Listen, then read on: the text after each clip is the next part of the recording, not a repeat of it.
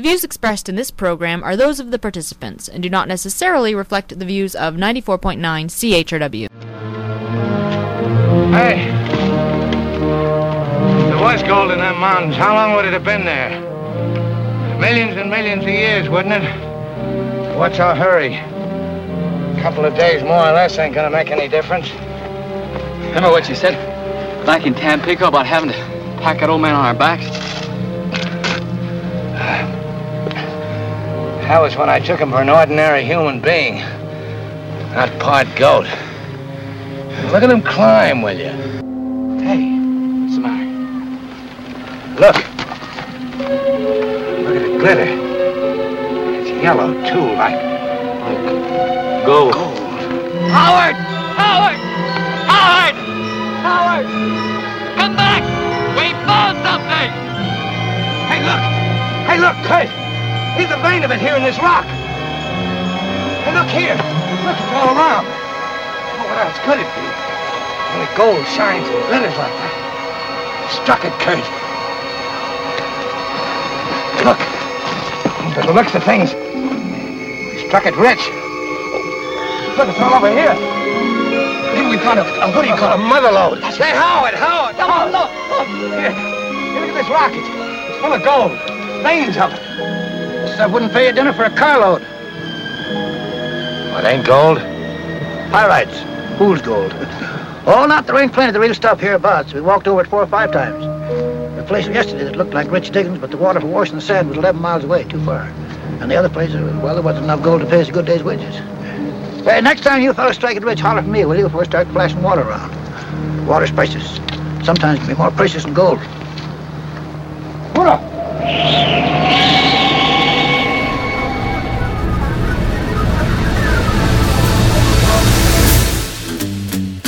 Good morning, London. It is Thursday, November 6, 2014. I'm Bob Metz. And I'm Robert Vaughn. And this is Just Right on CHRW 94.9 FM. Where we will be with you from now until noon. No, it's not right wing. It's just right. Fade into color, and color into black and white. Under the bedclothes, everything will be alright. And welcome to our show today, where our show is solid gold from start to finish. Have we been fools about gold, or has the golden rule changed? Remember the golden rule, Robert? I do. He who holds all the gold makes all the rules. That's right. Well, maybe it's time to reconsider some old assumptions about gold. Do you want to lead us off? Certainly, yeah. And what better place to go than to the experts? Our guest today, who you've reached, I believe, in Washington, D.C., is Keith Weiner. And Keith Weiner is founder and CEO of Monetary Metals, a fund manager in Scottsdale, Arizona. He's a leading authority in the areas of gold, money, and credit, and has developed a unique model for trading gold and silver. He's the founder of Diamondware, which was a software company sold to Nortel back in 2008. And finally, he is the founder of the Gold Standard Institute, USA. Keith attended university at Rensselaer Polytechnical Institute and earned his PhD at the non-accredited New Austrian School of Economics. He writes about gold and the dollar. He's a Forbes columnist and publishes on many leading finance and gold sites. As an authority and advocate for rational monetary policy, he has appeared on Financial Television, The Peter Schiff Show, and as a speaker at Freedom Fest. He'll be in Toronto this Saturday on a panel, the topic of which is Austrian practitioners in finance, an outlook on financial matters. And it's hosted by the Ludwig von Mises Institute Canada, and it's called the International Conference on Prices and Markets. Are you there, Keith? Hello, Keith. Do we have the connection yet? I think we're having a little trouble getting hold of Keith here. Just 1 second. In the meantime, I guess I can say why I have always enjoyed the gold standard ever since I've read Alan Greenspan's article called Gold and Economic Freedom, which was published in The Objectivist. Now, I read that maybe 30 years ago, and it highlights step by step why the gold standard is essential to maintain your wealth, and not only that, but more importantly, why people are opposed to it. primarily, and I bet you Keith is going to get into this, primarily because the welfare state relies on a paper standard, not a gold standard. Gold standard is something which is reality-based, not whim-based. Now, I see we have Keith on the line. Keith, can you hear us? Not yet.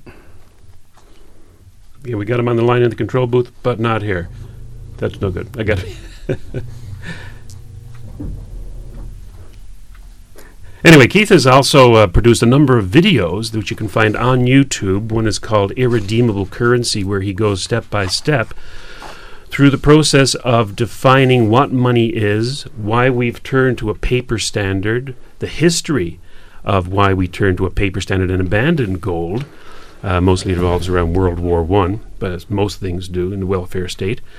And the step-by-step ways we can go from where we are now, which is plummeting into a black hole of the abyss of debt, to a more reality-based system of monetary exchange based on gold, which is, of course, his favorite metal, though I'd like to ask him the question, why gold and not some other sort of precious metal like palladium, platinum, silver, even copper?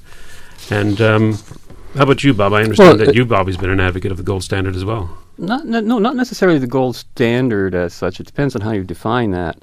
I know that Alan Greenspan, of course, who was a former chair of the Fed and was also associated with Ayn Rand and the Objectivists, always believed that gold and economic freedom are inseparable, which I still do believe.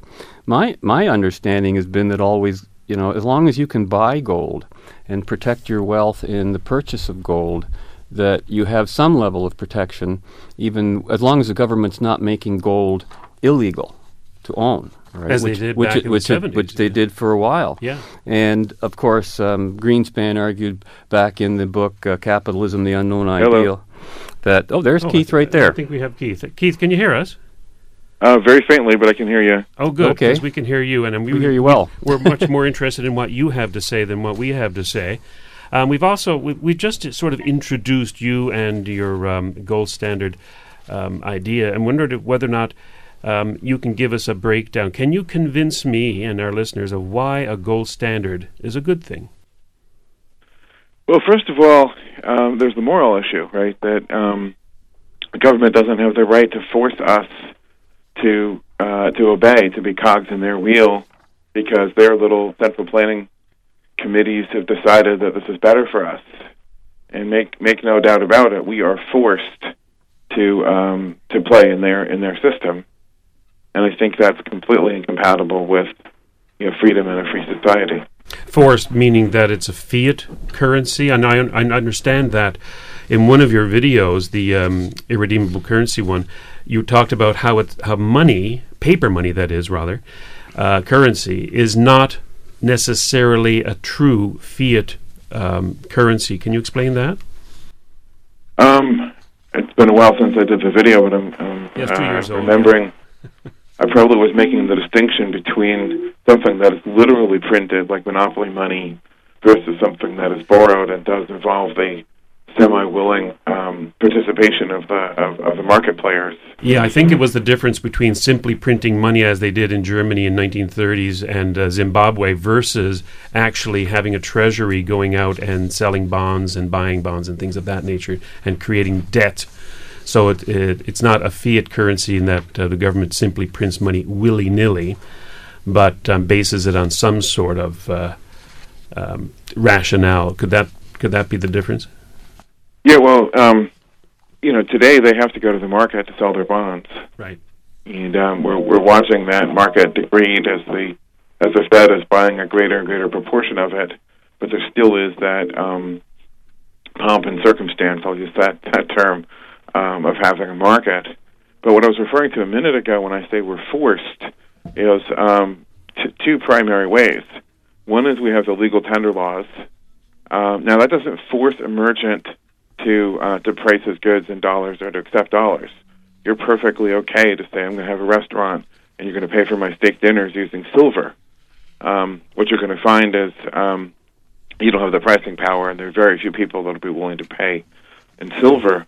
What legal tender does is it gives the borrower in a loan transaction, it gives the borrower the unilateral right to repay in dollars, which effectively is a put option. So the borrower has a choice at the time of repaying what's cheaper, the gold or the dollars, and the borrower will choose whatever is cheaper. And so, of course, nobody would lend under those circumstances. The other way that they forced us is via the capital gains tax. I don't know how this works in Canada in particular. I'm speaking now about the U.S., but there are other countries as well that work this way. Well, let's say you go and pay for that steak dinner using an ounce of silver. Well, the IRS, the Internal Revenue Service here in the U.S., forces you to keep a ledger of when you bought that silver, what price you paid, and the day that you use it to buy the steak dinner, they consider that to be a sale of silver at the current market price as of that day. If that market price is higher than whatever it was of the day you bought that silver, you owe a capital gains tax on that gain. And so again, the effect of the capital gains tax as well as the legal silver statute is to force people to hoard gold and silver only, but not lend it and not really circulate it. Of course, why would I sell my gold or silver or use it in a transaction if I'm going to be taxed over it when I could simply give you a piece of paper and have no tax on it? That's right.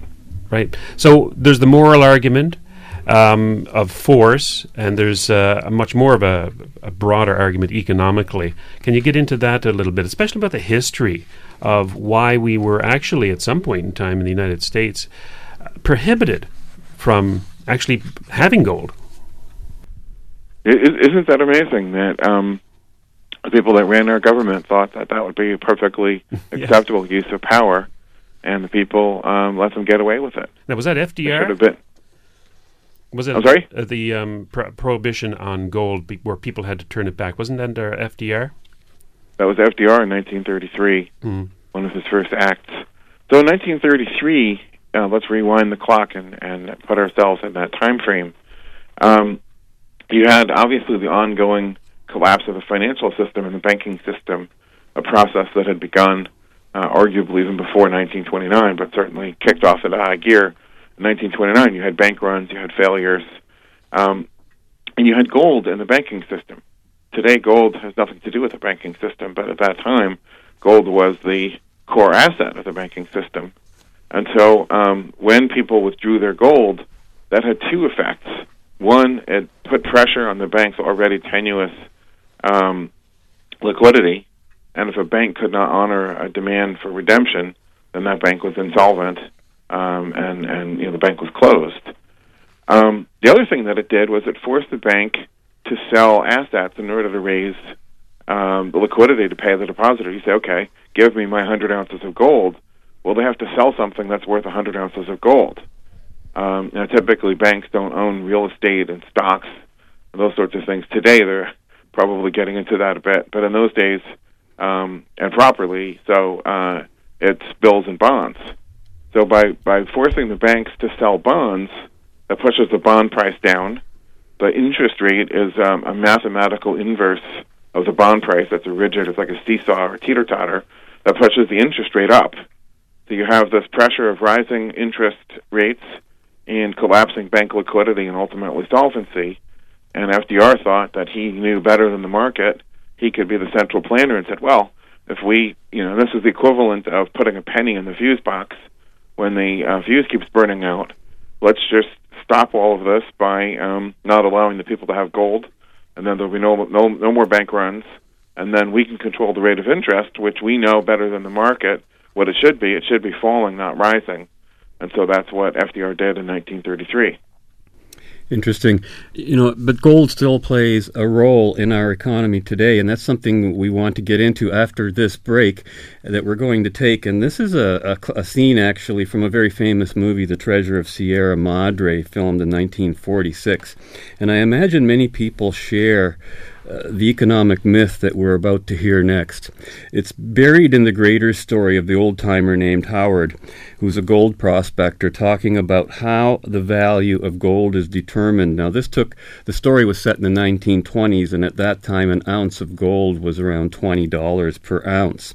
And, of course, this is the movie that starred Humphrey Bogart. Let's listen in, and we'll discuss some of the fallacies that we're about to hear, although very dramatic and fun to listen to, almost a romanticized view of gold prospecting, because I think this is possibly, perhaps what we might call the labor theory of value being applied to gold, and I don't think it directly applies. We'll be back right after this break. Gold in Mexico? Why, sure there is. Not 10 days from here, a rail pack train is a mountain waiting for the right guy to come along, discover a treasure, and then tickle it, which lets him have it. The question is, are the right guy? Real bonanzas are few and far between that take a lot of finding. Say, answer me this, will you? Why is gold worth some $20 an ounce? I don't know, because it's scarce. 1,000 men say go searching for gold. After 6 months, one of them's lucky. 1 out of the 1,000. His find represents not only his own labor, but that of 999 others to boot. That's 6,000 months or 500 years, scrabbling over mountains, going hungry and thirsty. An ounce of gold, mister, is worth what it is because of the human labor that went into the finding and the getting of it. Never thought of it just like that. Well, there's no other explanation, mister. Gold itself ain't good for nothing except for making jewelry with gold teeth. Gold's a devilish sort of a thing anyway. You start out, you tell yourself you'll be satisfied with 25,000 handsome smaggers worth of it. So help my Lord and cross my heart. Fine resolution. After months of sweating yourself dizzy and growing short on provisions and finding nothing, you finally come down to 15,000, then 10. Finally, you say, Lord, let me just find $5,000 worth and never ask for anything more the rest of my life. $5,000 is a lot of money. Yeah, here in this joint seems like a lot, but I tell you, if it was to make a real strike, you couldn't be dragged away. Not even the threat of miserable death would keep you from trying to add 10,000 more. 10, you'd want to get 25, 25, you want to get 50, 50, 100, like roulette. One more turn, always one more. It wouldn't be that way with me. I swear it wouldn't. I take only what I set out to get, even if there's still $500,000 worth lying around waiting to be picked up. I've dug in Alaska and Canada and Colorado. I was with the crowd in the British Honduras, where it made my fare back home and almost enough over to cure me of the fever I'd caught. Dug in California and Australia, all over the world practically. Yeah, I know what gold does to men's souls. You talk as though you struck it rich sometime or other, Pop. How about it? And what are you doing in here, the down and outer? That's the gold. That's what it makes of us. Never knew a prospector yet that died rich. Make one fortune, sure to blow it in trying to find another. I'm no exception to the rule. Sure, I'm an odd old bone now, but say, don't you guys think the spirit's gone? I'm all set to shoulder a pickaxe and a shovel anytime anybody's willing to share expenses. Rather go by myself. Going it alone's the best way. But you gotta have a stomach for loneliness. Some guys go nutty with it. On the other hand, going with a partner, too, is dangerous. Murder's always lurking about. Partners accusing each other of all sorts of crimes. As long as there's no find, the noble brotherhood will last. But when the piles of gold begin to grow, that's when the trouble starts.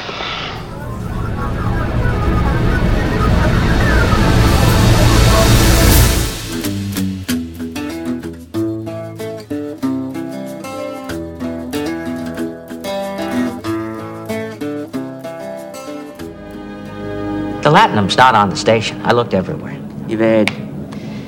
I even had my brother scan for it with the internal sensors. Well, at least you have the painting. Oh, forget the painting. I want that Latinum. If you think it'll make you happy, confront. Believe me, it will.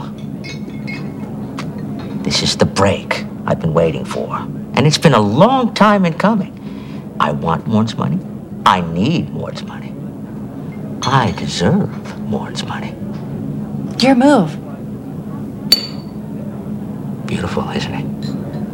And the way it picks up the light.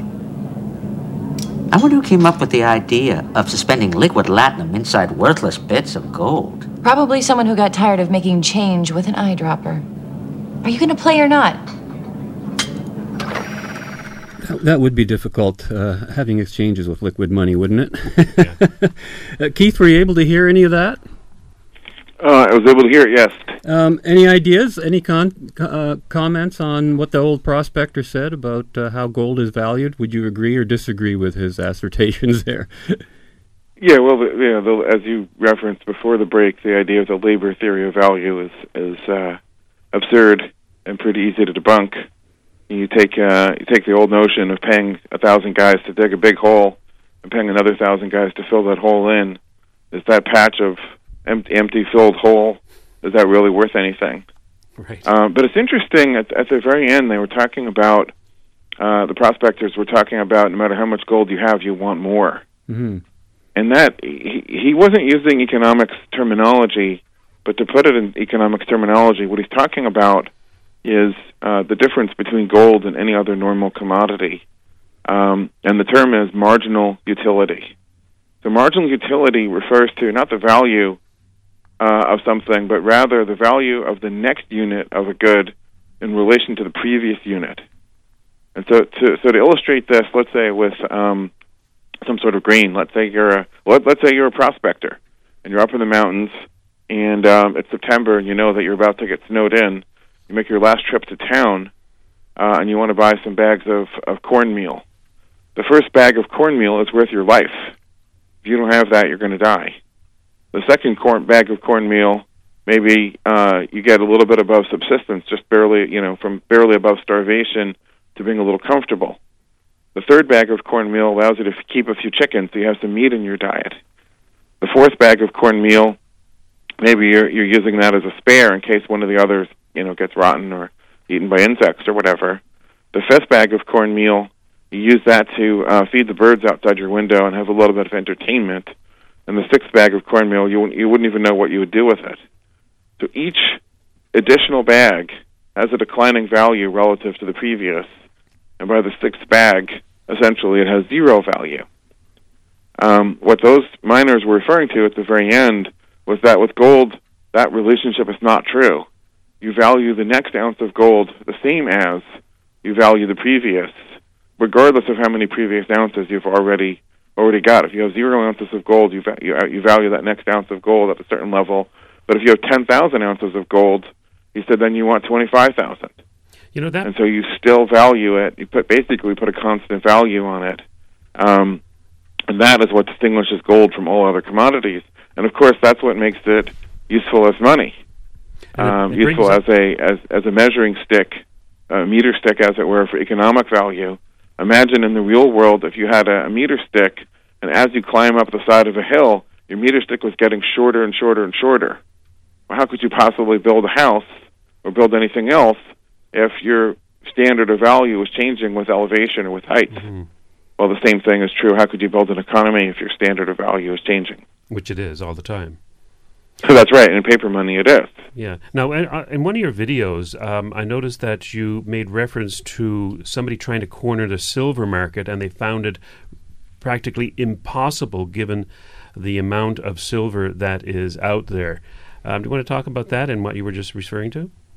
Yeah, so a corollary of the fact that people value the next unit as much as they do the previous is that virtually all of the gold ever mined in human history, and a pretty big, I believe, majority of the silver ever mined in human history, going back many thousands of years, is still in human inventory.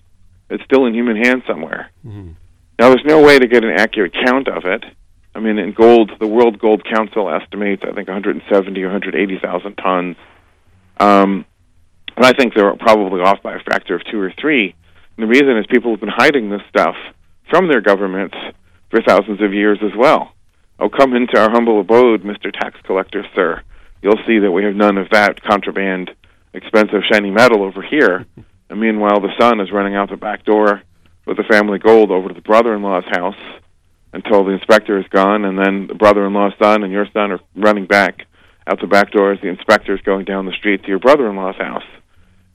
You can't inventory it, but there's vast, vast, vast amounts of it. And so around about I think they started in 78 or 79, don't quote me on the exact date, the Hunt brothers, Spunker and Herbert Hunt, thought that they knew how much silver there was, and they thought they had enough money to buy it all up. Well, what they did was they pushed the price up, and with all their buying, and the higher the price, the more silver came flooding into the market, and so they were literally buried. They drowned in a deluge of silver that came out. Right. My own mother-in-law was watching that, and she said her price was $50. If she could have sold all the family silver, sterling silver plate and tea services and silver, 2 or 3 sets of silverware from the generations handed down and so forth, she would have sold it at $50. And she never got the opportunity. So that really illustrates that the corollary of non-declining marginal utility is vast stocks, hoards are accumulated. So Keith, if I understand your theory correct, you believe we should be on a gold standard. Is that correct? I'm sorry, I can barely hear you. Can you say that again? No, you're saying that we should be on a gold standard of money. And if that's the case, what does that actually mean? Because I think the big question in a lot of people's minds is we haven't been on a gold standard for a while. We've just watched Obama triple the money supply, and we haven't exactly seen what we might see a correlation in prices and in the cost of things. And you're saying there's a reason for that. So there's a couple of questions implied by that. Yeah. One of which is there's a very tempting, very popular theory today that holds that if you double the money supply, you'll double the price level. It's tempting, it's convenient, it's easy, it seems to make sense. And I, by way of analogy, I'll refer to before the time of Galileo, the medievals, probably the medieval scholastics, although I'm not a historian, believed, sitting in their ivory towers, that if you throw a rock, the rock will fly straight until it runs out of force, and then it will turn a corner and literally fall straight down. They didn't actually go out into the real world and ask some farm boy to throw a rock to see that, no, it's actually an arc. There's no such thing as flying straight, and there's no such thing as turning a corner, certainly. So they didn't observe, and therefore they held to this theory. And then Galileo came along and showed them what real physics was about, and then that went away as a serious idea. Well, the idea that if you double the money supply, you double the price level is wrong. It's economically wrong. It doesn't make any sense. And the more you drill into it, which is probably outside the scope of this show, it just doesn't hold water. And so as I look at the gold standard movement, post 1971, which is when President Nixon in the United States pounded home the last nail in the coffin of what was then left of a dying gold standard. In 1971, there's been a continuous gold standard movement since then, and I in the spirit of self-reflection, look at it and say I think that a huge and terrible mistake was made, and that is to focus on prices. That prices, we're told, are constantly rising under the dollar standard, which is true. If you look at price of almost anything going back to 1913, with the exception of computers and electronics, prices are rising pretty relentlessly. That's true, and they've pretty much gone all in. The advocates of the gold standard have said, this is it. This is the big flaw in the dollar, and if we go to the gold standard, we will have constant prices. The price of a fine toga, supposedly in Rome, was 1 ounce of gold, and the price of a fine men's suit in 1912 was 1 ounce of gold, and supposedly the price of a fine suit today is 1 ounce of gold, and so we won't have rising prices anymore. And the problem with this is that I think people care about rising prices, but not that much. And so if you're working for wages, or if you're retired on a pension, you get something that's called a COLA, cost of living adjustment, or if you're working for wages, you get a raise. And so if you're in that position, basically the complaint is, well, yeah, the man doesn't give me as much of a raise or as much of a COLA as he should. It doesn't quite keep up with inflation, as it were. But, the idea of rising prices per se isn't really alarming. We've had prices rising for 100 years. There's no reason why they couldn't keep rising for another 100 years or 1,000 years. And then the group that really ought to be outraged by it is the group of wealthy people, because they have the most money saved up. And if the money is losing its value, then they're being robbed. But what are those people doing? They don't have $5 million sitting in a bank account. They have assets. And it's an interesting hallmark of our era that asset prices are rising far, far faster than consumer prices are. So if the cost of living is going up at whatever the official number was, and people quibble about it, the official number for 2013, I think was 1.8%. I'm just going off of memory on that. And people quibble and say maybe it's double that or whatever. But asset prices are going up by 20, 30, 40%, depending on the asset. Now you're talking things about like jewelry and art and houses? Yeah, artwork and classic Ferraris and obviously real estate and, of course, stocks. So the person who's really rich, who theoretically has the most to lose by the devaluation of his wealth, kind of looks at it and says, well, my portfolio is going up. And so, yeah, you're probably right. I should feel a little guilty. You're right. This is a wealth transfer, from the masses to me. But you know what? It's pretty sweet. I'd like it to go on for another 3 years, and I'll make my retirement goals.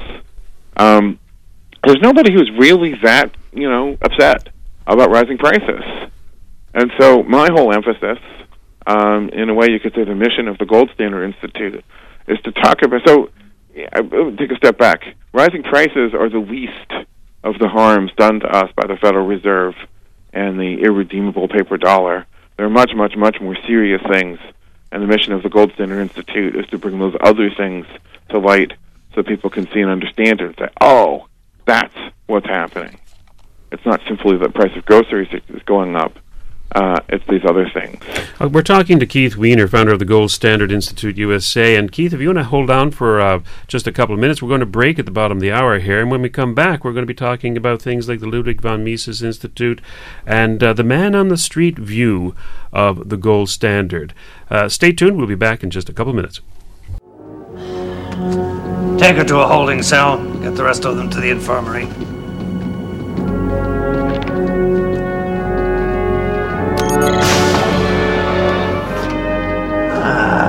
There you are. Are they gone? From now on, you'll be commiserating alone. All your friends are going to prison. For how long? Assault with intent to kill? Long enough. Then it's mine. All mine. What you are about to hear is the most beautiful sound in the galaxy.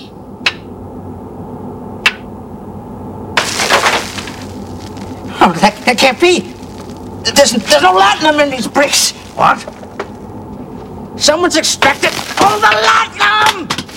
There's nothing here but worthless gold. And it's all yours.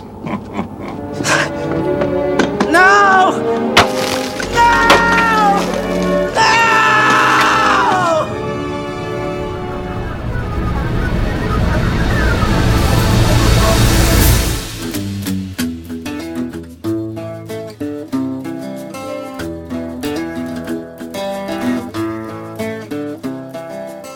We here at the Bank of England, Mr. Bond, are the official depository for gold bullion, just as Fort Knox, Kentucky is for the United States. We know, of course, the amounts we each hold. We know the amounts deposited in other banks, and we can estimate what is being held for industrial purposes.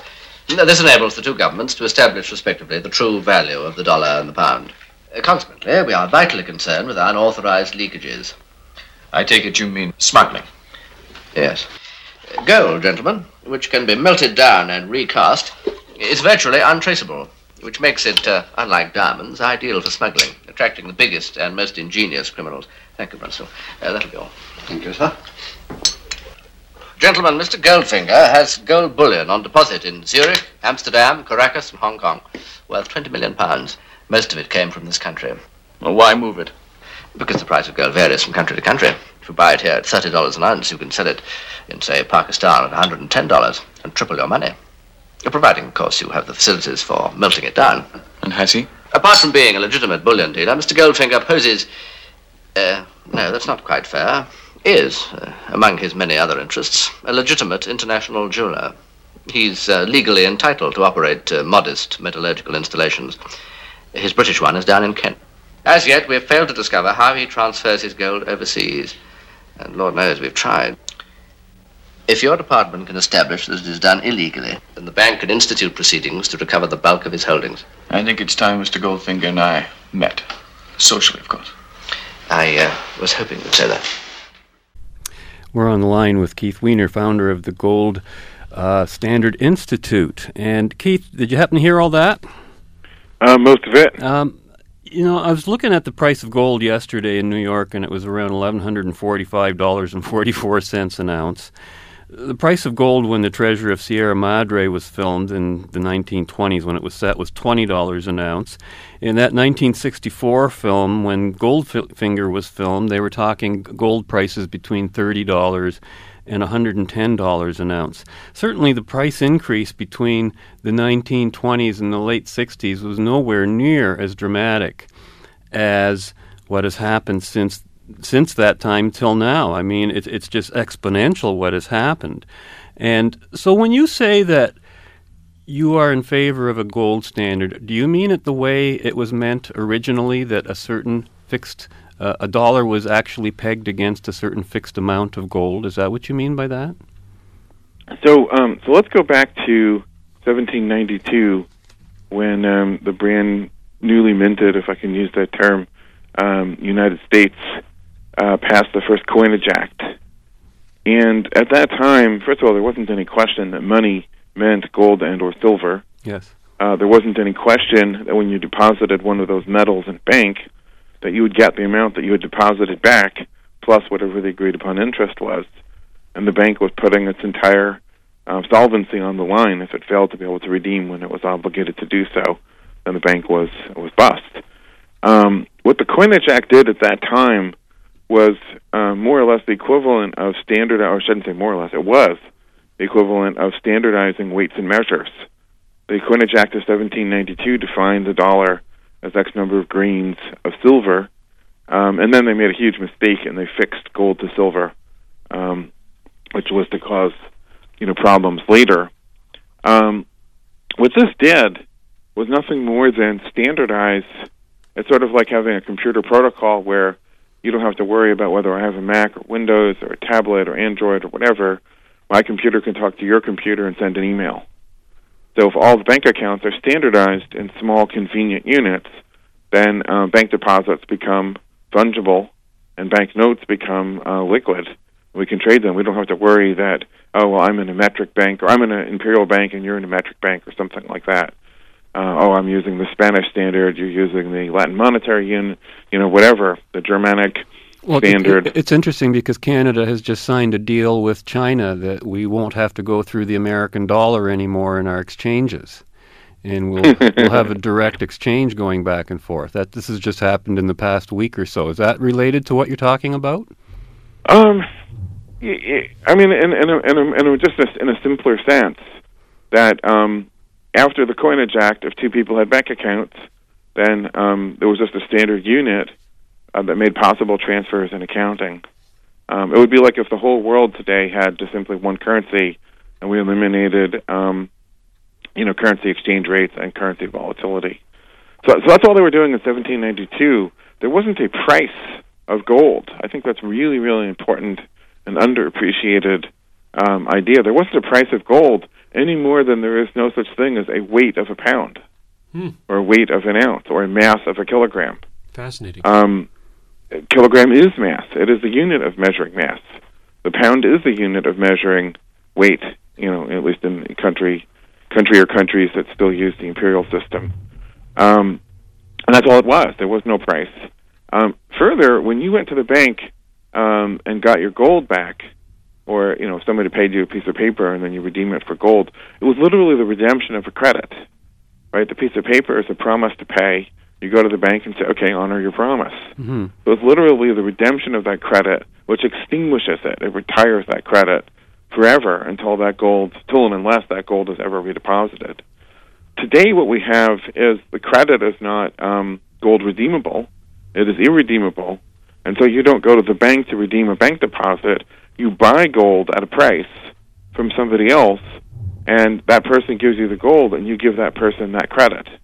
So the credit is not extinguished. This is now truly a purchase of gold at a price that varies day to day and even minute to minute. Within the day, the price keeps changing.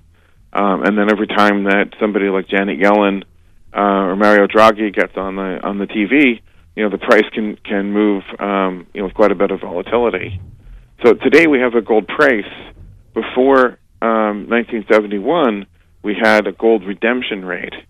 And I draw a huge distinction between those two.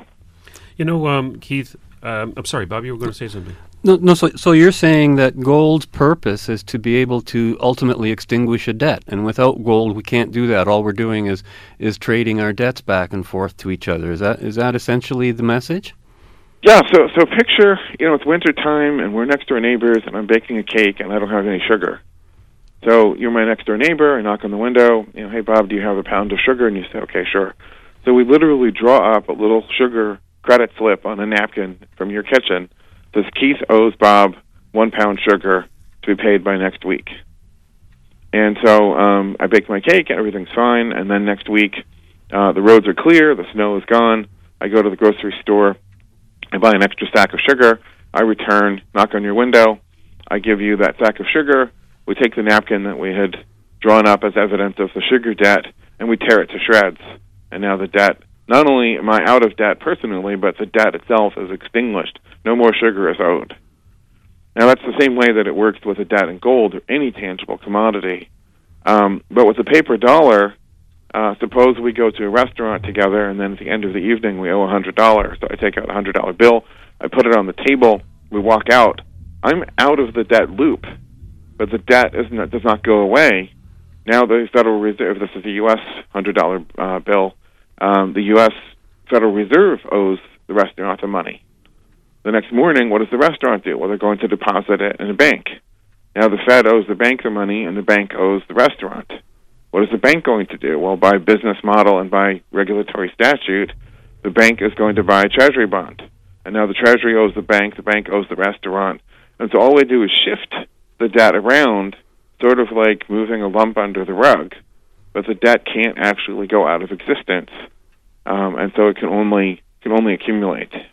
Before I came to the show today, Keith, I talked to a colleague about you appearing on the show and saying that you're going to have you're advocating a gold standard, and his question was, well, what's wrong with the stuff we got now? It seems to work. Everybody accepts it. Why change? Do you find the resistance out there to an acceptance of a standard that would change the way people understand transactions today? Actually, people don't understand transactions today, but there seems to be very little traction for a gold standard out in the public. Do you find that?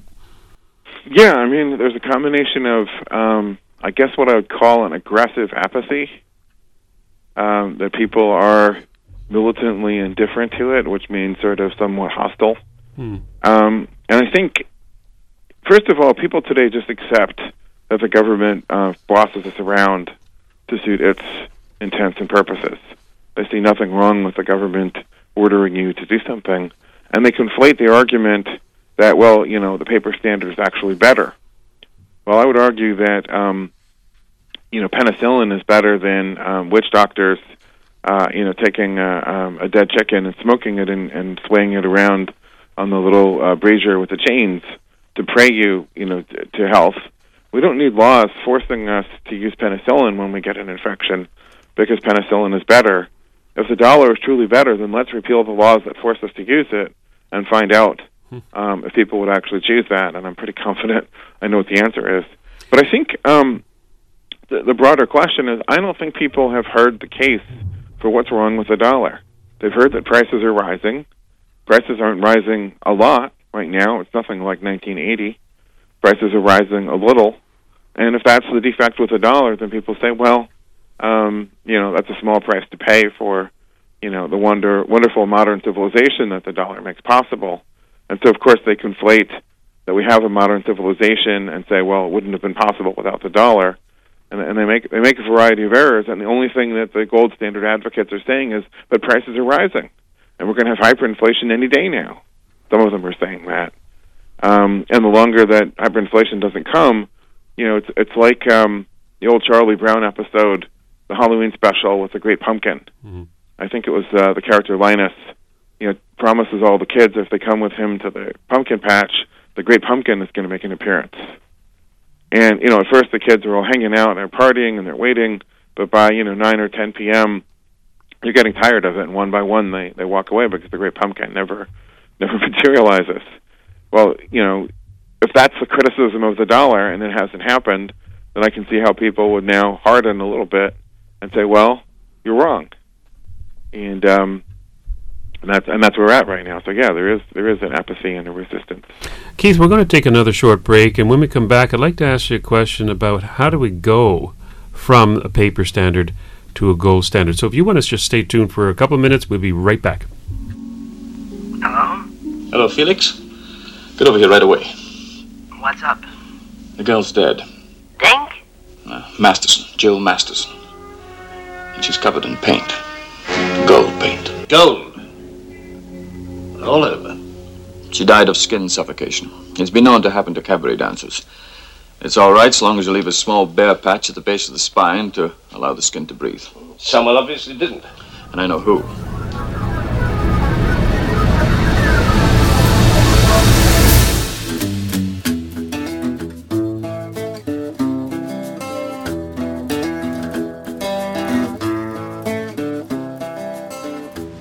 You see, Mr. Powers, I love gold. The look of it, the taste of it, the smell of it, the texture. I love gold so much that I even lost my genitalia in an unfortunate smelting accident. Hence the name Goldmember. Gentlemen, fall in. Austin, these men were assigned to guard your father. Okay, chaps, chins up, trousers down. I think we may have found a clue. Go blimey!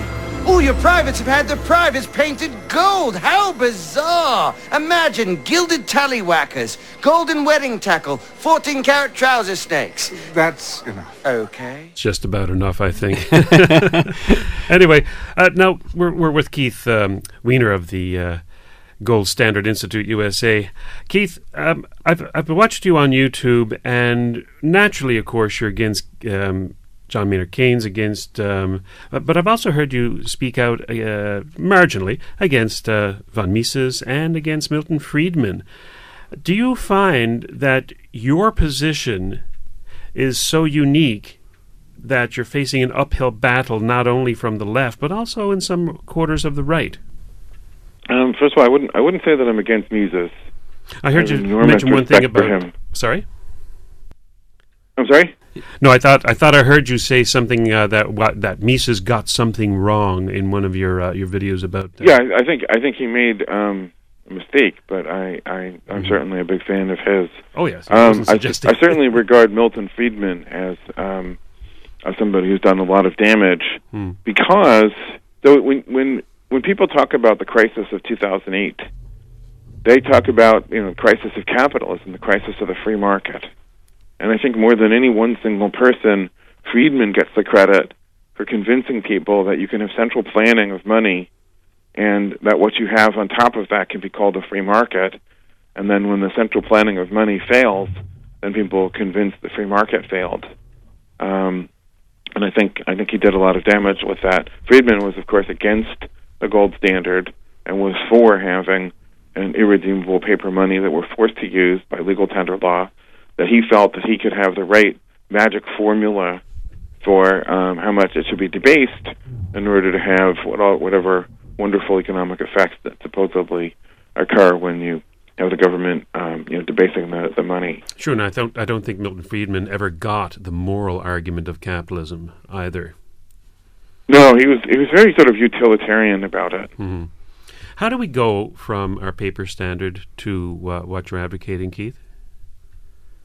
I mean, I think, I can answer that on two levels. What would have to happen culturally, and then what's the mechanics, which I think is a little more technical and maybe less interesting.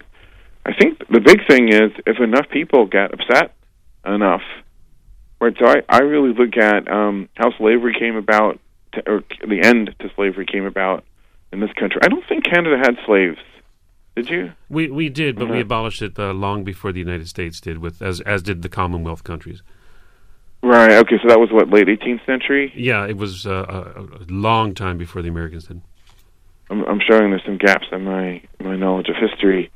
But in this country, obviously, it was very famously the Civil War. Mm-hmm. Mid 19th century, and then for a brief while we entertained alcohol prohibition, which I don't think the Canadians ever wallowed in, and then we abolished the Jim Crow laws in the Deep South in the United States, where by law, black people were treated as second-class citizens.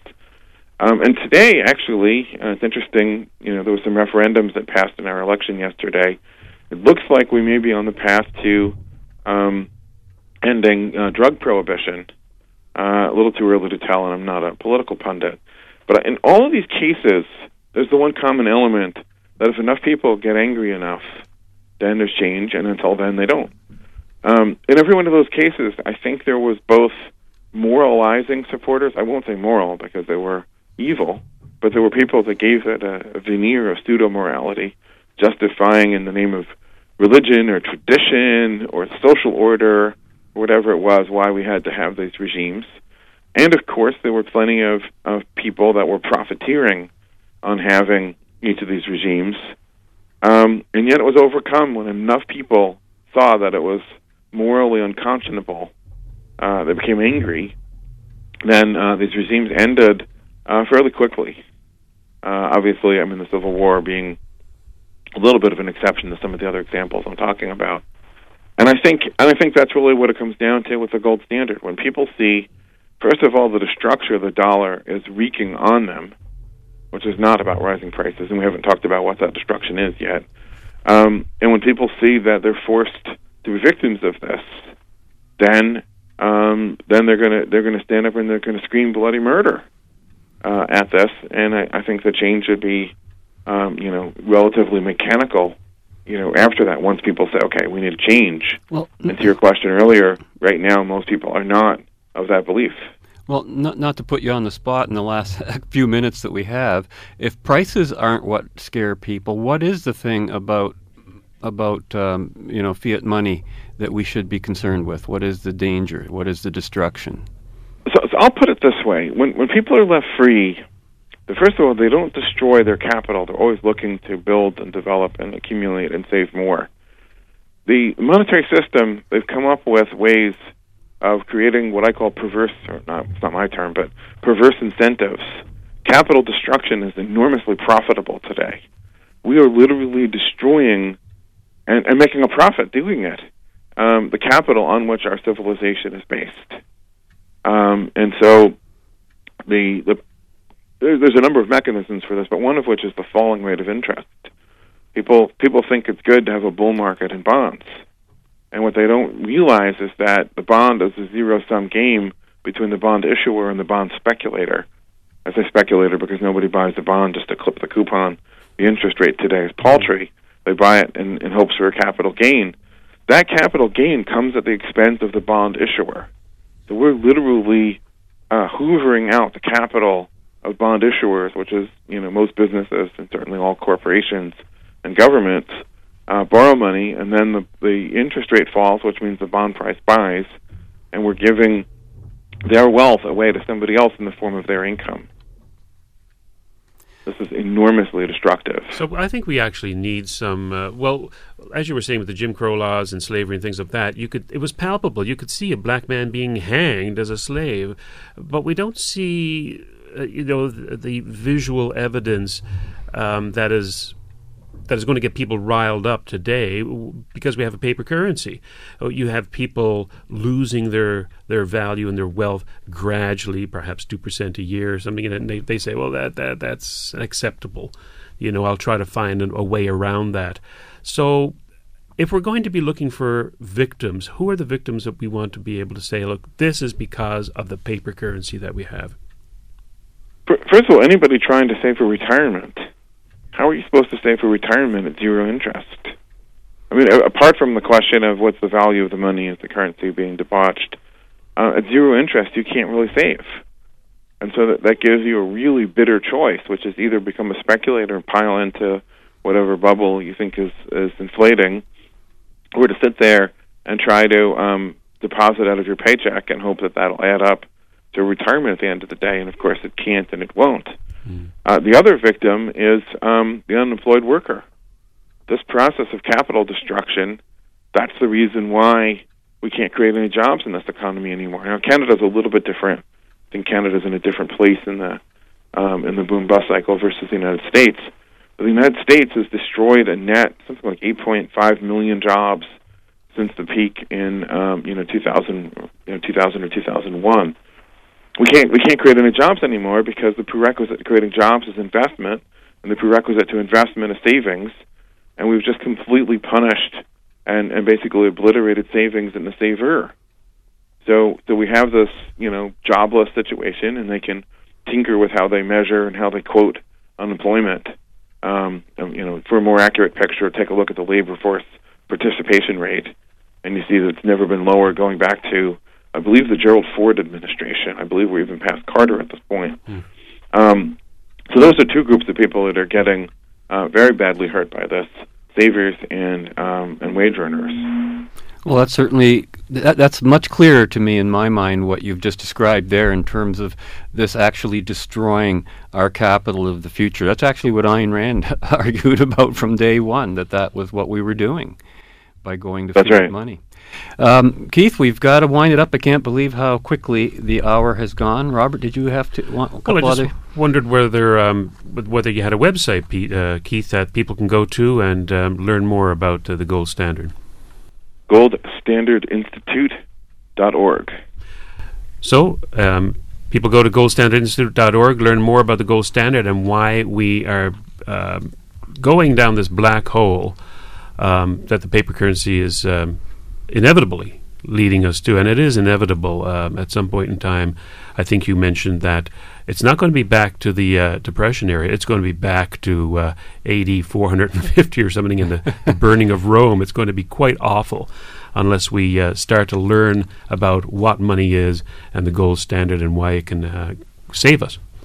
Keith Weiner, Gold Standard Institute, thank you very much for appearing on our show today. Very much appreciated. Thanks for having me. Thank you. And we've got to go for another week. And as we do, we hope you'll join us again next week when we continue our journey in the right direction. Until then, be right, stay right, do right, act right, think right, and be right back here. We will. Fade into color, and color into black and white. Under the bedclothes, everything will be alright. Of course, gold is not my best color. Perhaps emerald green would look better. Try gold. It'll look nice on you.